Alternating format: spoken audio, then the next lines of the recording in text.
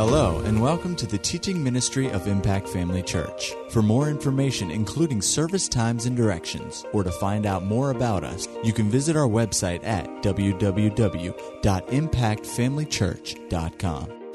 We trust you'll be blessed by today's message. Turn with me again to 1 Timothy chapter 2. 1 Timothy 2. And I'm going to read verses 1 through 4 from the English Standard Version, and it's pretty close to the King James, but words are positioned a little differently, but you'll still follow it. The apostle said, "First of all, then, I urge that supplications, prayers, intercessions, and thanksgiving be made for all people." You know, it's good to pray. It's good to pray for people. Amen. Don't gossip about them, pray for them. And then for kings and for all who are in high positions, that is, high positions in government, that we may lead a peaceful and quiet life, godly and dignified in every way. This, leading a peaceful and quiet life, godly and dignified in every way, is good and is pleasing in the sight of God our Savior, who desires all people to be saved and to come to the knowledge of the truth. What has been going on in our nation the last few years, and it's been building toward what we're seeing today. The enemy has a plan to bring complete chaos into our nation, in the social scene, working through politics, and so forth, to bring division into our nation. And the people who are talking about division and criticizing division are themselves the very agent of division. They're the ones that are actually sowing this division. But it comes from the devil. It comes from the devil. And he has a plan to disrupt this nation and cause social disharmony and turmoil, like I said, chaos. And you can see the players demonstrating themselves. If they don't get their way, they start setting things on fire. There's been an assault on our political system, assault on our governmental foundation and institutions. And it's of the devil.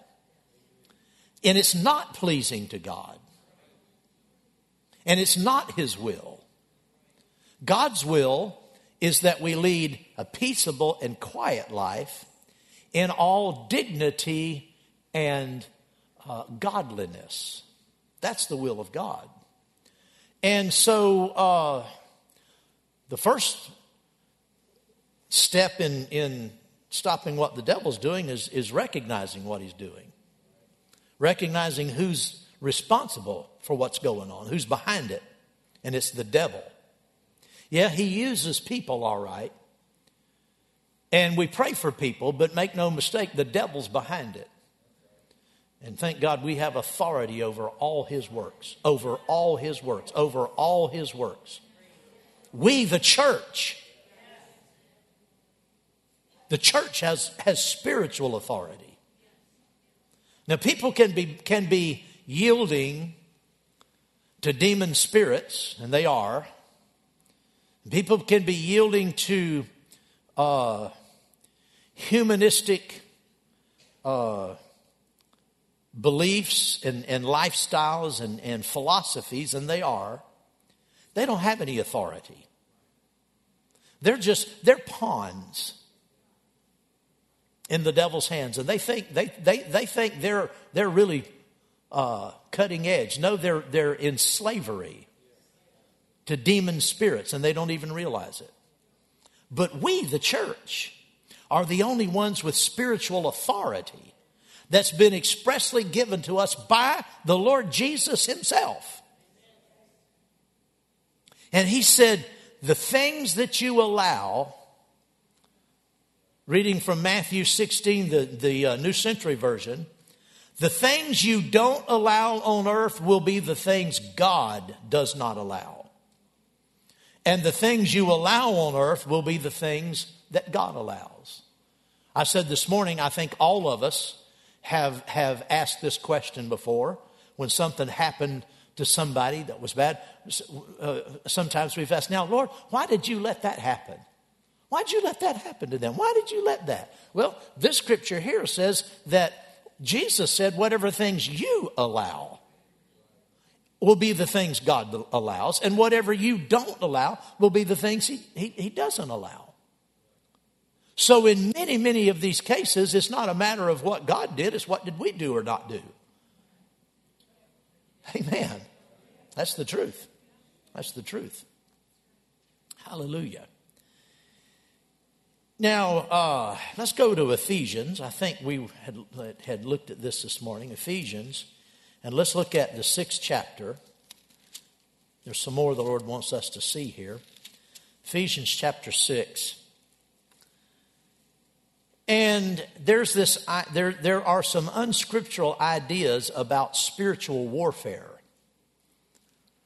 And this passage is one that's used a lot to promote a concept or a view of spiritual warfare that's not really in line with these verses themselves.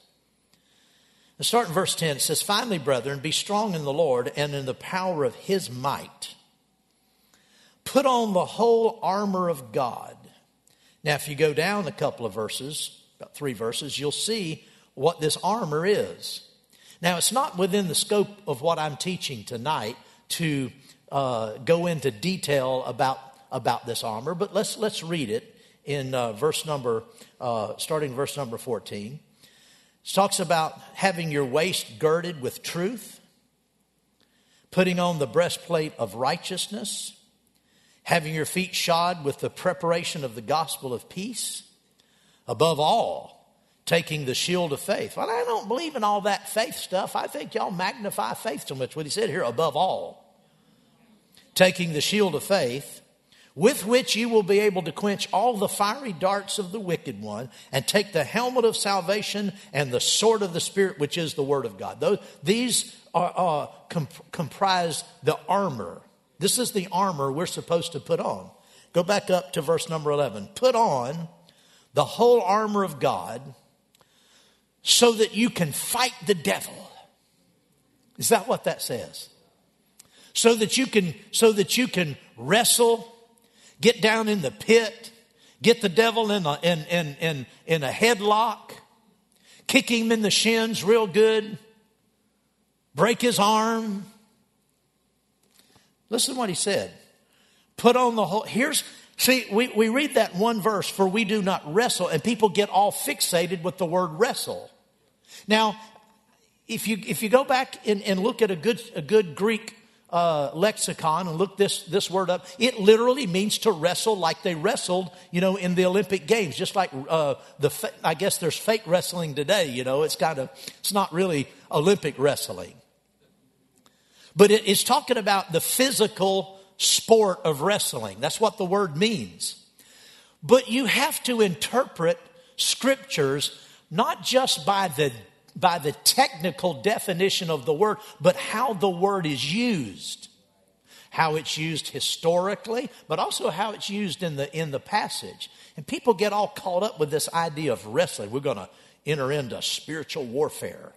And so, there was a few years ago, there was this popular trend in churches. People would come to service and they'd have a warfare service. We're going to come, Monday night or Wednesday night, and we're going to war against the devil. We're going to wrestle against the devil. We're going to enter into spiritual warfare. And it got so perverted and so out of bounds and unscriptural because people didn't look at the context this was said in. Put on the whole armor of God that you may be able to, tell me the next 2 words. Stand against the wiles of the devil. Now that word wiles means the crafty scheming with the intent to deceive. The trickery of the devil. That doesn't sound like deep dark, awesome, powerful, demonic activity. You know, where heads are spinning around. Like you see crazy things on TV. No, the wiles of the devil.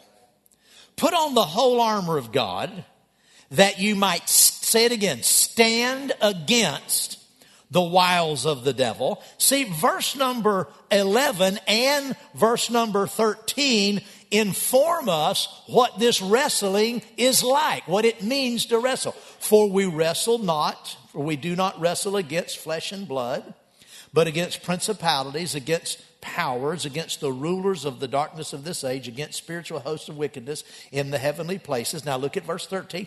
Therefore take up, we hear the whole armor again, just like he said in verse number 11. Therefore take up the whole armor of God that you might be able to really whip the devil's behind. Is that what that says? No. Take up the whole armor of God that you may be able to withstand. Now the word withstand has the idea of resisting.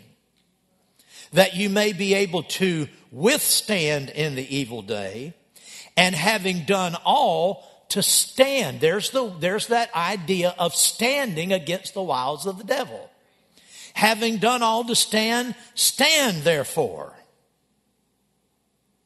So you see repeatedly, both before the wrestling verse and after the wrestling verse, we have it set in the context. It involves standing and resisting the wiles, the craftiness, the scheming of the devil. You see, the devil is already defeated. We're not called to get into battle, to go into some kind of battle to try to defeat the devil. He's already defeated. Jesus took care of the devil. I mean, when Jesus defeated the devil, he mopped the floor with him. He's never recovered from that. He's never recovered from that. Jesus made an open show of him and all of his cohorts.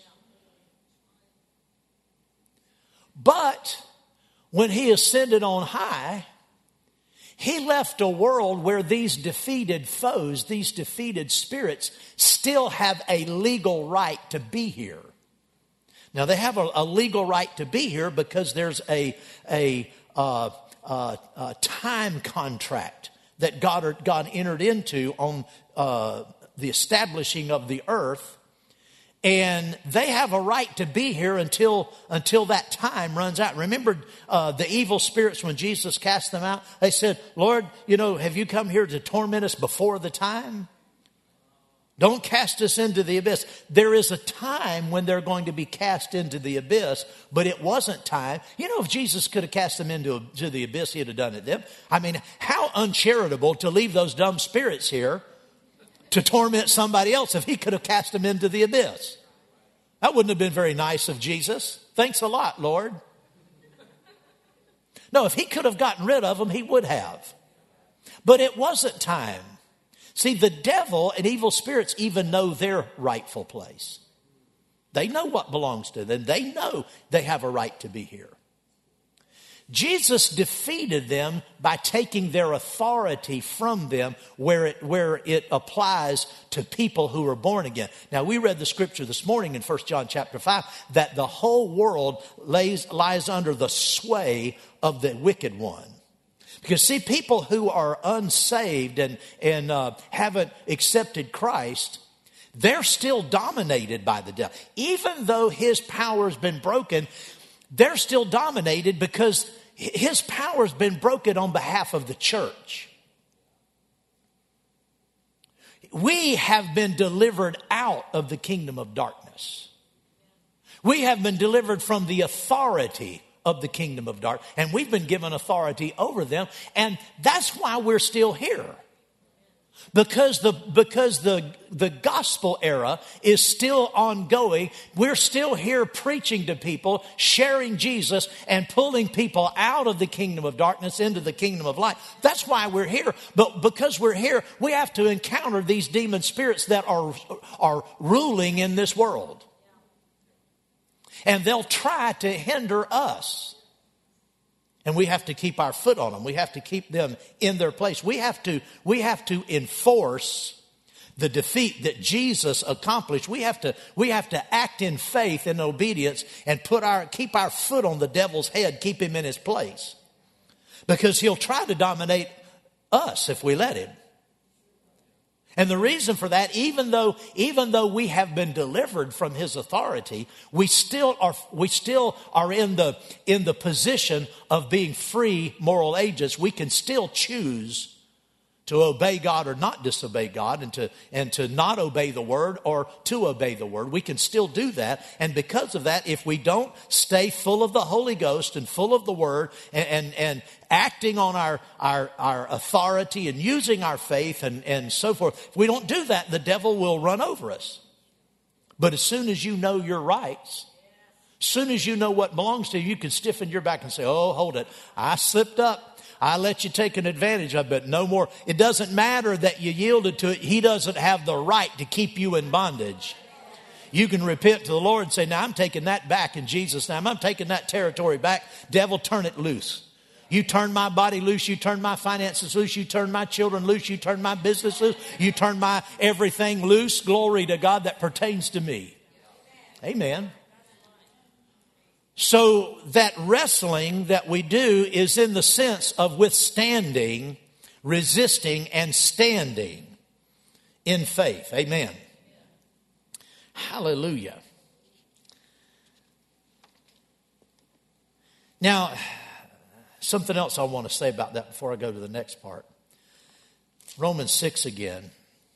There's actually two reasons we take up the armor of God. There's two reasons in this passage.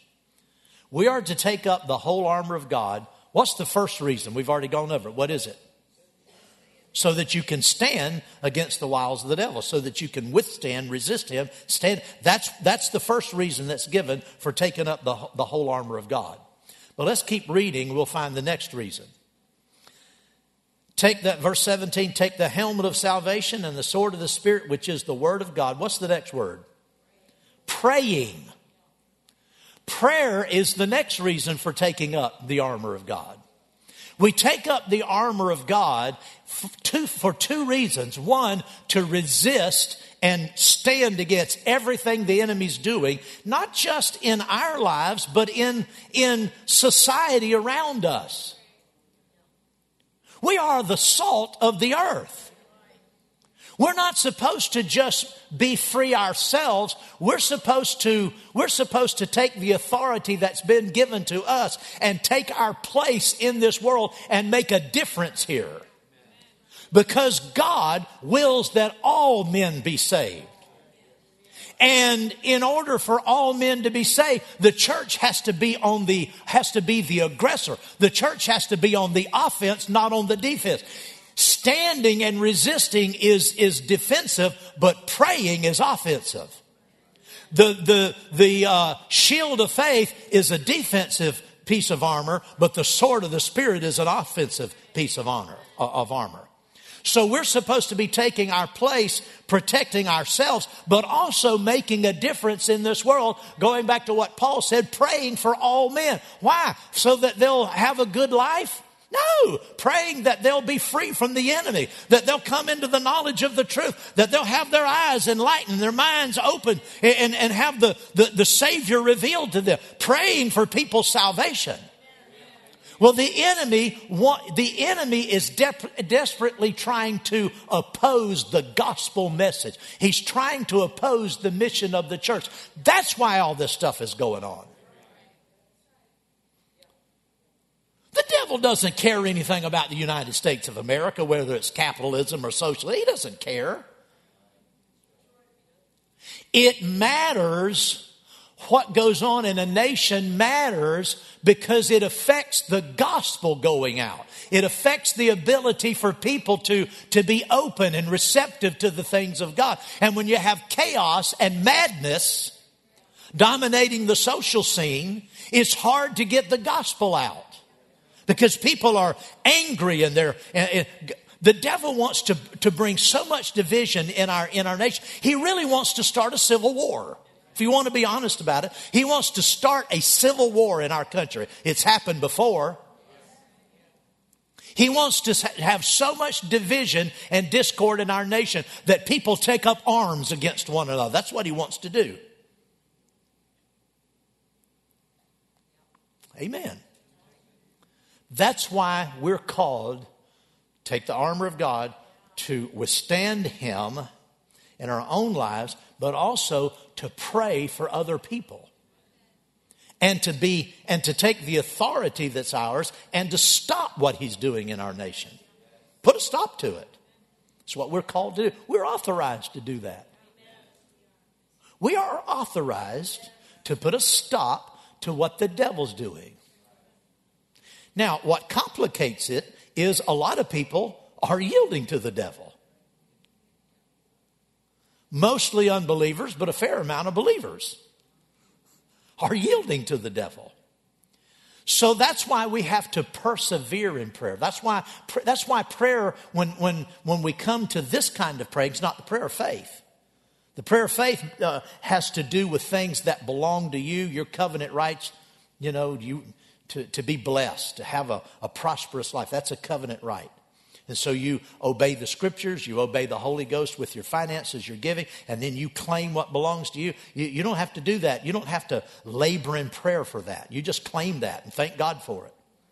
But when it comes to these areas where you're dealing with other people, their wills are involved, you have to continue to pray. That's why it's not just something that is quick and over and done. So in particular, things like are going on in our nation right now, it's ongoing prayer. Because the devil is fighting. But the church is armed. The church is armed with authority to make a difference in this world. Glory to God. To set men free.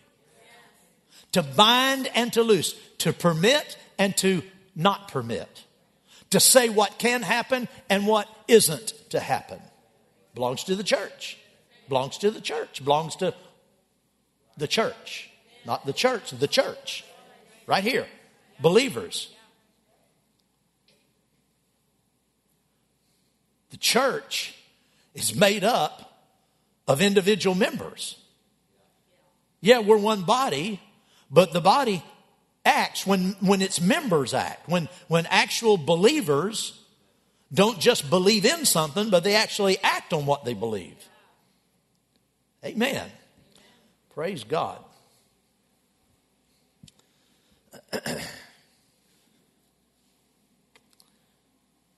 Hallelujah.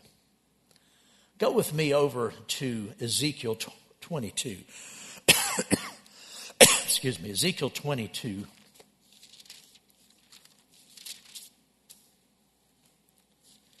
Hallelujah.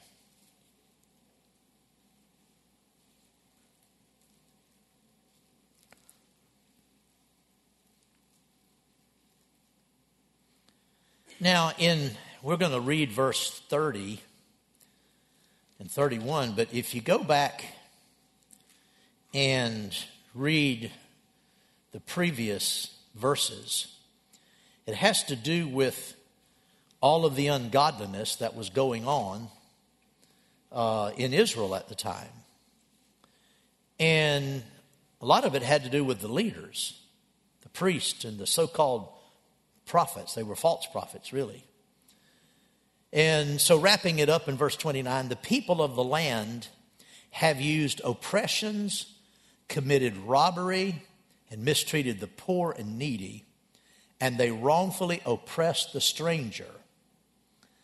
So I sought for a man among them who would make a wall and stand in the gap before me on behalf of the land, that I should not destroy it.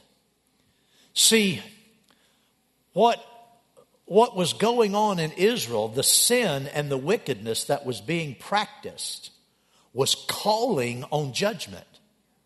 Sin calls for judgment.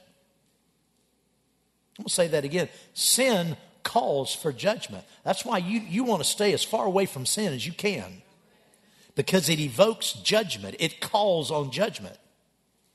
Now, thank God we're living in a day of grace. And in earlier times, in earlier biblical times, with the things that have been going on in our nation the last 70 years, 60 years at least, I mean, this nation, God would have just wiped us out if we'd have been in Old Testament times. Fire and brimstone would have fallen on this nation and just burned us to a crisp. But because of the day of grace and opportunity, God is long-suffering with people, but sin still calls on judgment. So they were living under the old covenant, and their sinfulness was evoking judgment on God's behalf. But God does not delight in judgment. God delights in mercy.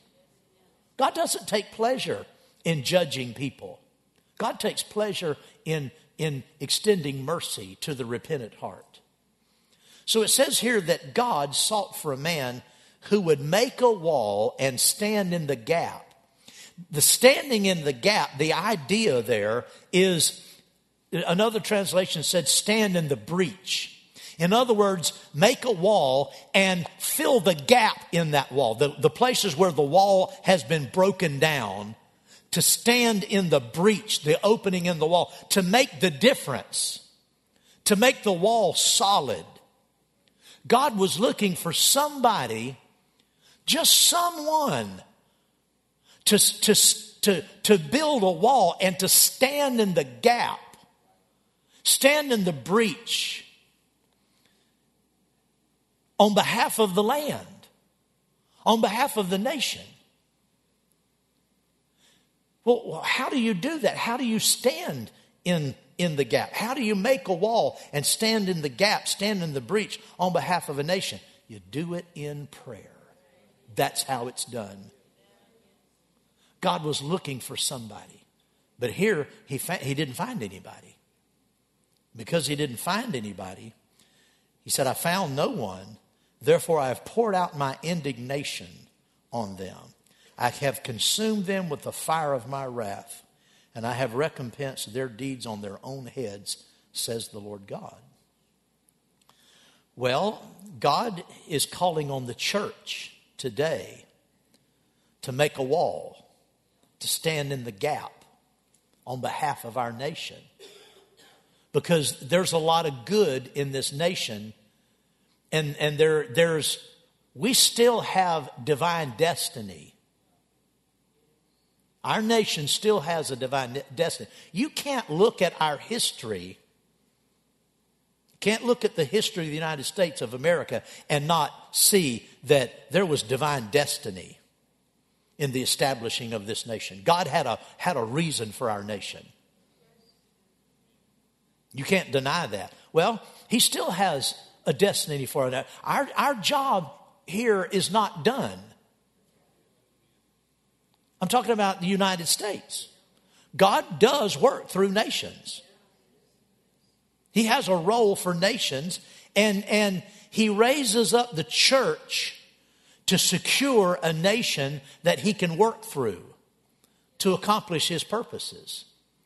And his purposes for our nation are not over. It is not time for the United States of America to lose its influence in the world. I said this the other day. It's not time for America to lose its influence. It's not time for the church to lose its influence in the nation. So, well, yeah, that can happen even during times of persecution. Yeah, but then we're playing catch up. Why go from freedom and a place of dominion to going back under bondage and persecution and have to fight our way back? We've already done that. Don't listen to these voices that say, well, We shouldn't be in love with the American way of life. No, we're not in love with the American way of life. We're in love with Jesus. And Jesus has produced a really good way of life. It's called peacefulness, quietness, dignity, and godliness.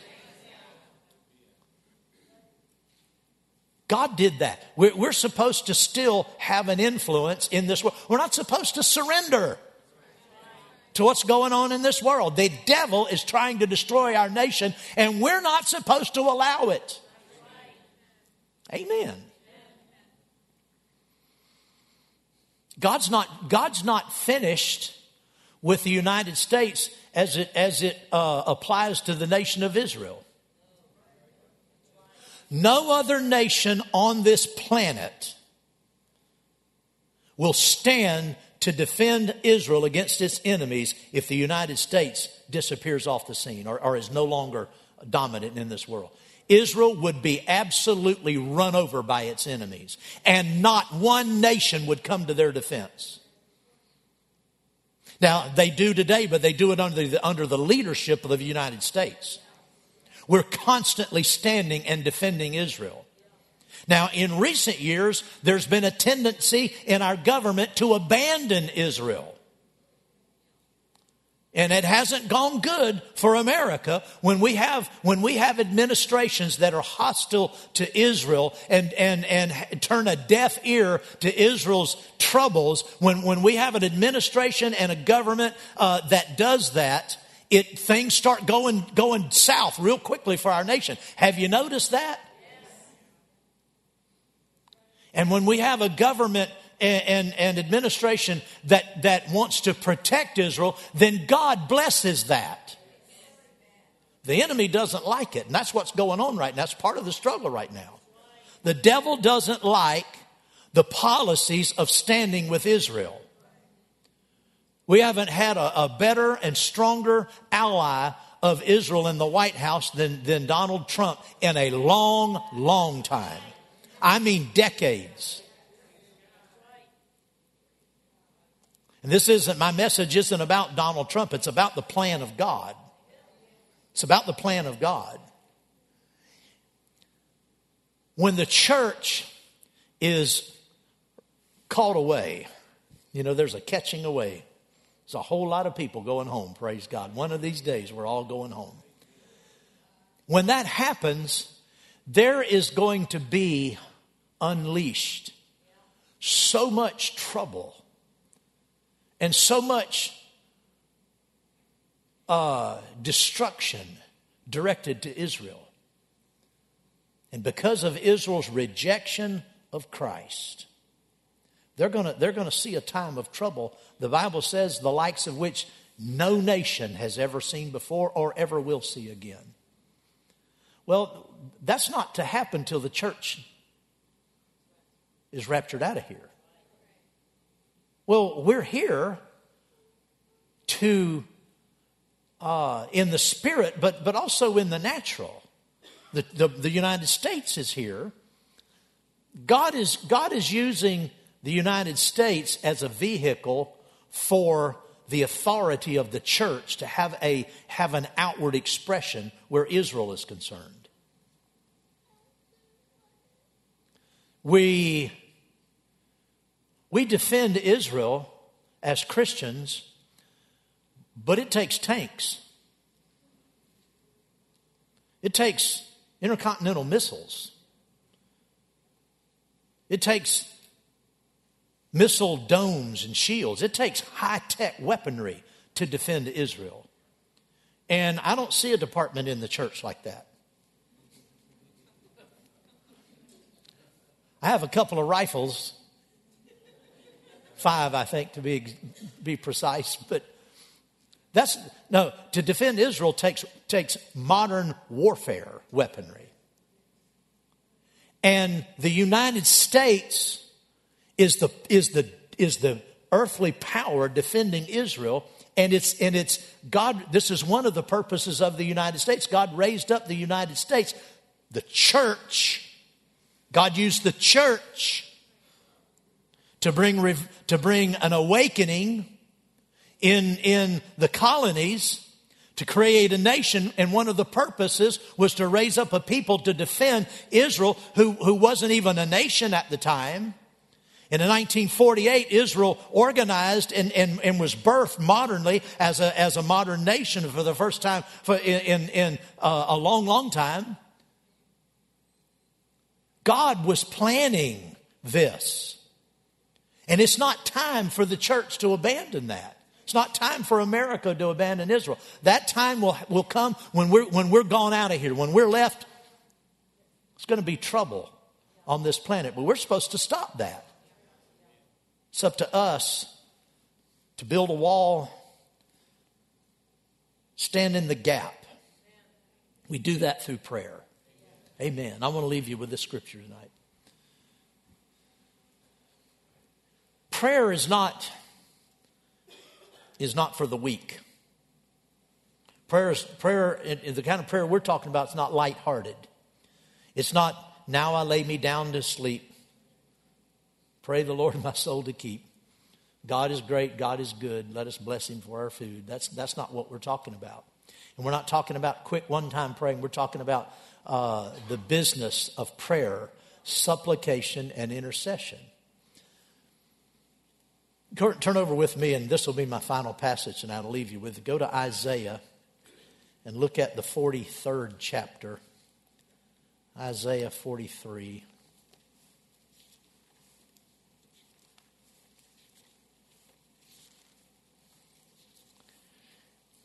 And look at verse 25 and 26. I, even I, this is God talking, I, even I, am he who blots out your transgressions for my own sake. We thought he was blotting out our transgressions for our sake. He was doing it for his sake because he loves us and he wants to bless us. I, even I, am he who blots out your transgressions for my own sake, and I will not remember your sins. Put me in remembrance. Well, when he said put me in remembrance, that couldn't be in remembrance of our sins, because he said I won't remember your sins. So he's not talking about sins. Put me in remembrance. Well, what would that be? Remembrance of his promise. Put me in remembrance of your goodness, he say, of my goodness. Put me in remembrance of my mercy. Put me in remembrance of what I said I would do. Put me in remembrance of what belongs to you. Put me in remembrance. Let us contend together. State your case that you may be acquitted. I want to read this out of the English Standard Version. It says, put me in remembrance. Let us argue together. There's a level of praying that's arguing. So you're supposed to argue with God? He said, let us argue together. Let us contend together. And here's how you do it. He said, state your case. The English Standard says, let us argue together, set forth your case that you may be proved right. Set forth your case that you may be proved right. The kind of praying that we're talking about is praying where we present our case before God. Now, God, for instance, you're not through with America. Are you through with America? I don't believe you are. It's not time for Israel to be abandoned in this crazy world. Not while the church is here. What am I doing? I'm stating my case in prayer. I'm arguing my case. Just the idea is arguing your case like a lawyer argues his case in court. Why is he doing that? He's arguing his case in court to get his defendant acquitted, to argue the point he's making, that he can be proved right concerning the person he's arguing for. Well, we're arguing our case before God in this capacity that we're talking about right now. We're arguing our case on behalf of our nation. That's what this prayer. That's the tone of what we're praying and what we're doing. that suggests a boldness in prayer. Now, there's humility in prayer. Don't misunderstand me. The Bible teaches humility. We're to worship God, and we know that His will be done, not our will. But there's another side to prayer that God wants us to stand up and have some spiritual backbone in prayer.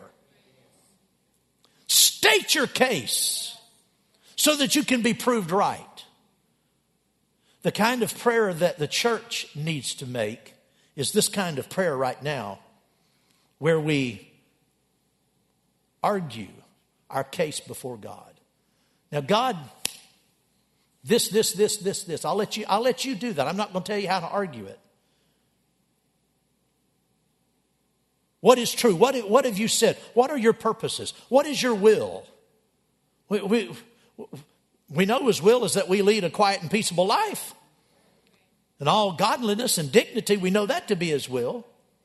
We know His will is that we don't allow certain things that shouldn't happen. That's His will, that we not allow things that shouldn't happen, and that we do allow things that should happen. We know it's not His will that Israel be overrun by its enemies, not until the time. So it's our job to argue our case. Get before God in prayer and make it a matter, approach it like an attorney would approach his case before the judge or before a court. That's the kind of prayer that's needed. That's what I'm doing. That's what I'm doing. And that's what the church is called on to do. To stop being mealy-mouthed in prayer. Wishy-washy. Well, now, Lord, I don't want to, to make you mad now. Lord, God is calling on us to stand up and be men in prayer. Take our place. Take our authority. Amen. And say, now, God, this isn't right. This isn't right. Is wrong or is wrong right? Wrong is wrong. Wrong's never right. We're supposed to make our case before Him, say, now, God, this isn't right. This isn't right. I know it and you know it. And it ought not be. And we're making our petition really a demand in faith that wrong be righted. That's arguing your case. That's what we're supposed to do. Amen. Praise the Lord. Did you get it? Amen. Glory to God. Hallelujah. Like I said, I'm not going to tell you how to argue it. You argue it yourself, because if I try to tell you, half of you get mad. Not really, but some of you might. I'll argue my case myself, thank you. You argue your own case. Make sure it's based on the Word of God. Make sure it's based on the Word of God. Amen. You know what's right and what's not right. You know. It's not hard. It's easy to argue what's right. Yeah, but there's two ways. No, not when right and wrong is concerned. There's no two ways of looking at it. There's only wrong is wrong and right is right. And there's no confusion over it. Amen. So that's the way God wants us to pray. Amen. At Impact Family Church, it is our desire to see you blessed through the power of the Word of God. We have been helping people to change their world for over 25 years through our dynamic ministries and teaching. If you are going to be in the North Central Florida area and are interested in attending our services or just want more information about us, you can visit us online at www.impactfamilychurch.com.